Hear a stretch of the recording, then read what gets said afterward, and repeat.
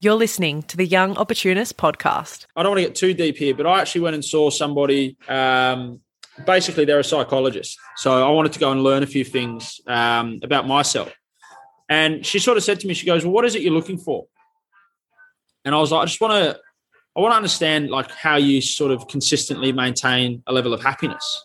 Like I look back over the last, and I'll be really honest, I look back over the last 6 or 7 years of my life. Yes, it's been an adventure. Yes, I've traveled. Yes, I've, had some commercial success. Yes, I've had some low points, all these things have gone on. But I've always felt like I've never really been happy. And I really want to address that. I'm 29, I've got a long, hopefully, life ahead of me. I want to address why that's not been, what am I missing? And she said to me, she goes, well, you're looking at it wrong, right? She was like, whenever you were happy, how long does it last? Like look back and actually think about it. I was like, I don't know, actually 3 or 4 seconds. It's a feeling. It's a moment in time. Right? Like anger, like sadness, like stress. It's a feeling that comes and it goes. It's impossible to try and live life looking for a way to have that constantly. It's a feeling. So she was like, what you need to look for is harmony. And I was like, okay, that's interesting. And the exercise that she went through with me is she got a bit of paper and she drew a stick figure in the middle of the paper. And she drew a circle around the stick figure. And she said, okay, inside that circle, write everything that you think is good for you and even name the people. So I wrote like podcasts, exercise, not drinking, commercially challenged, financial freedom, my mum, my dad, 4 or 5 of my close friends. And that was it. There was like 9 things, right?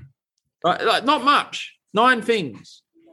And then she drew a big circle around that. And she said, write everything that you think is bad for you. Lack of sleep, overworking, worrying about what other people think of me, the names of people who I know. They're not bad people, but they're just not good for me or whatever. Not going to the gym, all these things. And she said, right, well, get rid of that. Just get rid of all that, right? You've now got 9 rules that you need to live by. You've got 9 ingredients that you need to put in your pot and cook up every day. So simple but profound, yeah. Right? Operating in a harmonic way. She said, now, if you're operating in a harmonic way, if you're eating properly, if you're getting enough exercise in, you're going for a few walks, you're listening to your podcasts, you're commercially challenged, you're speaking to your mum, dad, and 3 or 4 of your close friends. If you're doing that consistently, the likelihood of happy moments is increased. So when I got out of that process of speaking to her through that really simplified for me what I actually need. And now I look at the rest as noise. And it's allowed me to really just focus on, okay, get up, have your walk, make sure you're busy for the day work-wise. You're in an industry that you love. You've got huge ambition to try and achieve something great. So that's good. Give your mum a bell. Make sure you eat properly all day. Get to the gym this afternoon. Go to bed. Do it again. Yeah, not complicated, yeah. But then you get in the car and you pull up at the lights and an Aston Martin advert comes up on a billboard, yeah? And then beautiful woman walks past and she walks into a bar, right?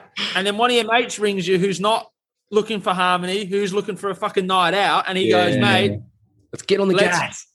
Let's go. And then all of these distractions are like boom, boom, boom, boom, boom. And you've got to like sort of put yourself and really just stay centered. And there's you guys would obviously watch a bit of Joe Rogan because of obviously the industry you're in. I'm sure you've got a lot of respect for what he's done. There's one that he did with Guy Ritchie. Guy Ritchie is obviously a movie director. He used to be married to Madonna.